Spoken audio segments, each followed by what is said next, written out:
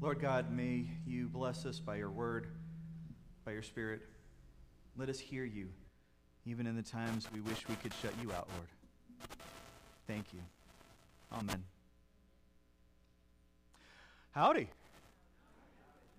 So a little bit, wanted to make sure, am I okay? Am I getting too much feedback? I'm sorry, my microphone keeps coming up to my eye for some reason. I don't know. Yeah, I'm trying my best over here. I wanted to talk with you a little bit about just some things that I'd experienced back when I was living outside of Texas. I know it's hard to believe, but there are actually other places outside of Texas. I know. There are these little pockets of other places. But once upon a time, I was actually spending a few years living out in California. This is, of course, before God apparently is going to zap it and throw it into the ocean, or as most Texans seem to think that they belong in the Dante's Inferno. But with it, though, is that being in California, I discovered a lot about my faith and about what it meant to reach out to different people. And one of the things that we discovered was that there was a family that was at our church, and I may have mentioned them before. They were from the Roma, okay? They were of the tribes that we oftentimes call the Gypsies. Okay? And with that is that the matriarch of the family had joined the church, and with her came the family. Now, what was interesting, though, is that it wasn't just that they were there, but also that they brought us into their family, especially myself and the other pastor. And it was always interesting because they would laugh about and talk about the stereotypes, with the gypsies and everything. But because I decided that I wanted to have fun with it, while I was hugging one of them at one point, I reached behind and I grabbed a cell phone and I hid it for the next 5 minutes while they frantically searched for it. So from then on, I became the pastor who stole from the gypsies. It was wonderful. It was so good, and to this day, we're still friends. And one of the things with it is that they would have you over for a meal, and it was this way of them saying you're a part of us. And granted, their meals were always cooked in so much grease and fat. My cholesterol level took years to come back down again. But with it, though, is in eating those meals, it was a chance of saying we're together in this. We're a part of each other, which was always fascinating because you would know that the people that were there at that meal might come from all sorts of backgrounds. This person over here might have discussed repainting a car and then selling it to somebody and saying it was brand new. Or the matriarch talked about years about making her fortune by telling fortunes. And that there would be oftentimes so many ways in which many of them would bring in a friend of the family who may or may not have sold herself on the streets for many years. The thing is that each of these people coming from different places, and yet together in one meal, there was this male middle-class white guy who was sitting and having a meal with people who were oftentimes treated as less than. And that really ended up putting into context this idea of where Matthew was coming from, being a tax collector.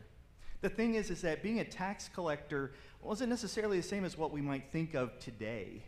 See, this isn't like an accountant making sure that, all of your, your balance sheets balance and making sure that all your, your numbers sum up double and all that stuff. I didn't become an accountant. That just, would drive me nuts. But with it, though, is a tax collector back then could potentially be someone who would buy your debt from the Roman government and then be charging you over time and making extra money themselves. I'm sure no one ever does that in today's world. Or it might have been someone who said, you owe money, but instead of telling you that you owe the amount that the Roman government said, they, with their Roman guard next to them, would come up and say, no, you owe this much. And even though it was more than what you actually owed, who's going to disagree when the guard is standing right next to you? And these tax collectors oftentimes did very, very well. So because of this, there is Jesus coming to a tax collector's home, and the people are wondering, what are you doing here? And I find it interesting. Linda Kelly's been on me for the last 2 years. You need to watch The Chosen. You need to watch The Chosen. You need to watch The Chosen. I'm like, yes, ma'am. Yes, ma'am. I finally saw the first 4 episodes, so I'm working on it. I'm getting there. But I find it interesting because the Matthew character in there, they show him as being like having no friends at all. But I find it interesting that in the gospel passage, it shows all these other tax collectors and people that are there. So however it was that he got to know them, they know that it's a safe place to be with Jesus sitting there. But it's also describing the other people around them as sinners. Now, why would they use that term, such a broad, general term? Did the Pharisees think that they themselves were not sinners? That's not actually what the Pharisees thought. The Pharisees acknowledged and knew that they had sinned, that they knew that they needed the grace of God. It's just that the Pharisees oftentimes saw themselves as, in a sense, beyond certain types of sins. But it also wasn't trying to say, oh no, these are like the worst of the worst, and the murderers, and the rioters, and the people that will steal everything from you. But rather, is the term sinner, it's referring to this idea of you're doing things we'd never imagine ourselves doing.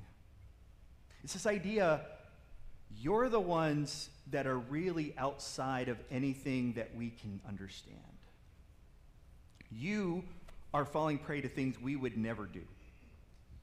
This idea of what it is to be a sinner is oftentimes something that we can find ourselves falling into as well. And back when I was in college, and it was my junior year, and I had this best friend, and she and I would hang out like at different times and all, and we were like the best of friends for like 2 years. And then some guy came along. And it was just like, it was clear from the beginning why he was there. He never came to church with us beforehand, but all of a sudden she's there, and he's like, oh, sure, I'd love to join the band. Oh, sure, I'd love to come and read scripture, or I'd love to volunteer for these different things. I'm just standing there like, you're just trying to date my friend. What in the world are you doing? And, you know, I mean, yeah, they got married later on, had 3 kids. I guess they lived happily ever after, whatever. But at the same time, the realizing later down the line that the whole reason why I even went to a Lutheran church in the first place was because of a previous girlfriend. And isn't that funny, is that you can have these emotions and these feelings not even looking and seeing the fact that you do the same thing. And how often is that when we treat other people? Because we oftentimes have the whataboutism. We oftentimes have this thing of when somebody can see something about us, or the people that we like, and instead of dealing with it or facing it, is instead, but what about? And figuring out that, well, as long as we just point out what somebody else has done, yeah, you can look at me, you can say all that you want. I don't actually have an answer for you, but I don't care, because I'm just going to point at everybody else.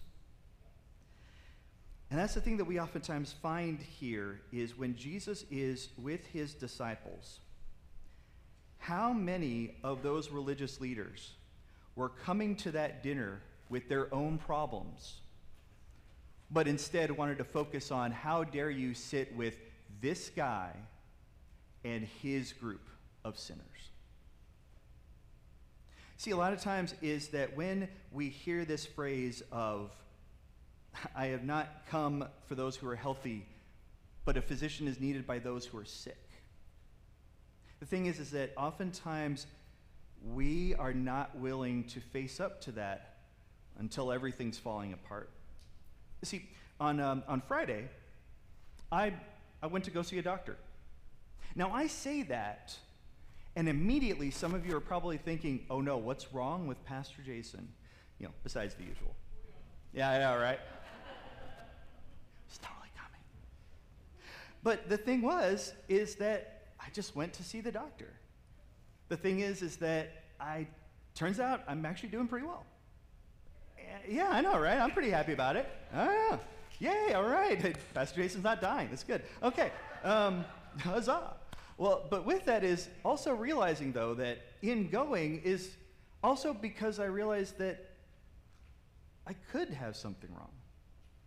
The thing is that we go, not just because everything's falling apart, but also because we know that there could be things that we don't even see in ourselves. A friend of mine, I saw him a few months ago, and I was like, "Oh, why are you coming down to Houston?" "Oh, I need to go to see the doctor." I'm like, "Why?" "Because I have stage 4 prostate cancer." And he's 2 years older than me. And you realize things like this where we don't always realize what's going on in ourselves. And so oftentimes coming to the physician is not because we think we have it all together, but rather is saying, you know what, maybe I don't. And that's what's interesting about when it says that Abraham is a man of faith. Because this isn't about saying, I believe these things I'm supposed to believe. I've got the Apostles' Creed figured out, and I've said that I'm a Christian and I'm good with that. But belief is something deeper than that. It is something that changes the way that we look at everything. See, a lot of times people don't realize that Abraham, Father Abraham, had many sons. And Father Abraham, exactly. I am one of them, and so were you. Well, turns out, Father Abraham started out as a pagan. He was in a pagan community, a pagan nation, worshipped pagan gods, until one day, all he can do is see through the lens of faith that the world doesn't belong to all those idols, that the world belongs to God. And that this same God is willing to say, I'm going to covenant with you. So if you see yourself surrounded by altars in a world that says you're going to have to do all these things that betray you and what you believe, can you stay there? That's the thing about Abraham, is that he left everything. Keep in mind, this is not somebody from Dallas moving to Houston because, well, who would want to live in Dallas anyway? But it's not saying, let me just get on apartments.com or, some Jeff Goldblum commercial or something and figure out where I'm going to live, get a job, just make sure I've got a LinkedIn profile. This is at a time when leaving your home and your family and your people means you could be going out into the middle of nothing and die. You don't know where the water is. You don't know who could attack you in the middle of nowhere. You have no idea what's going to happen. And yet, Abraham, by faith, saw his world and knew, I can't do this anymore. But when the Pharisees saw the people that were there, did they see fellow human beings who needed the grace of God? Their faith wasn't in the grace of God.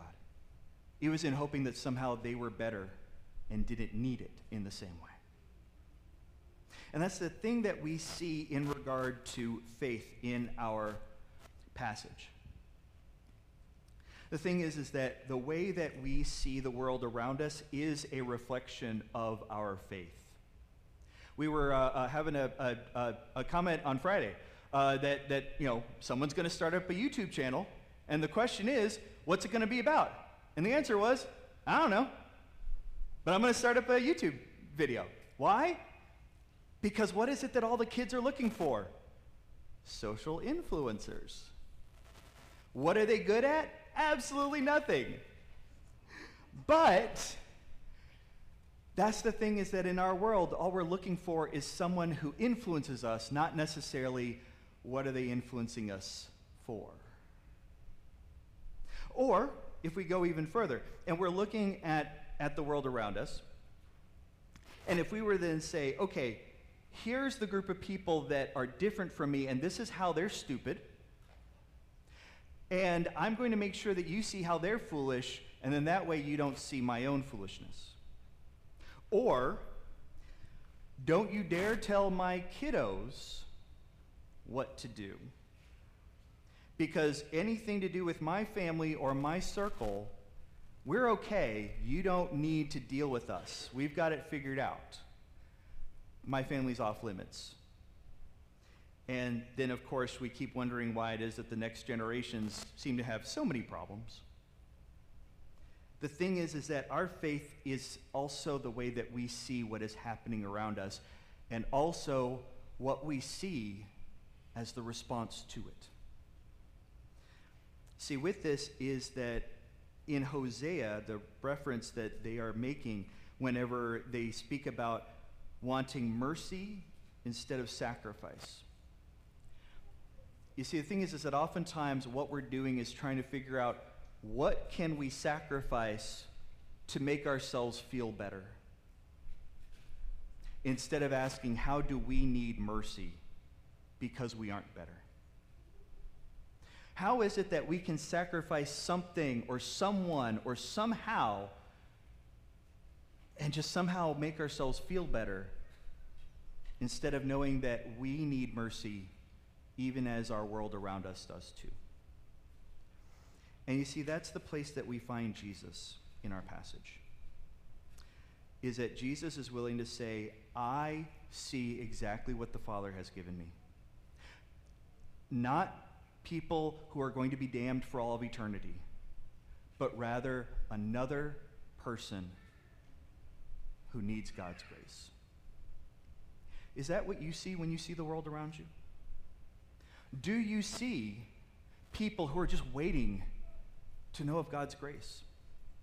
The people that you come across, when you see them, do you just believe them to be some other people that aren't really yours to deal with? Or do you see this is a person God has put in my life right now that he wants to show mercy to? When we as a community here at the church, when we talk about what are the things that we do to live out our faith, do you see just extra stuff that we're expecting of you? More that you have to sign up for?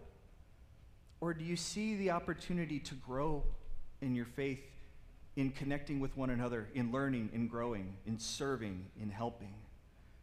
When you see what is around you, do you see it through the lens of what Christ has given us? And see, that's the thing that we have this morning.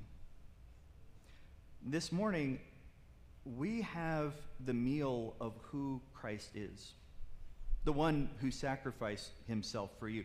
Because when Jesus is on that cross and he's looking out, he doesn't see a bunch of people that, man, this is really getting me frustrated that they're treating me this way. Instead, he sees the ones he loves. And that's also what he sees when he sees you. I don't know what it is that may be plaguing you at this time. I don't know what it is that makes you feel like a tax collector, or I don't know what it is that makes you feel like someone who wishes you could deflect to somebody else. But I do know that those are things that do not take us from the love of God.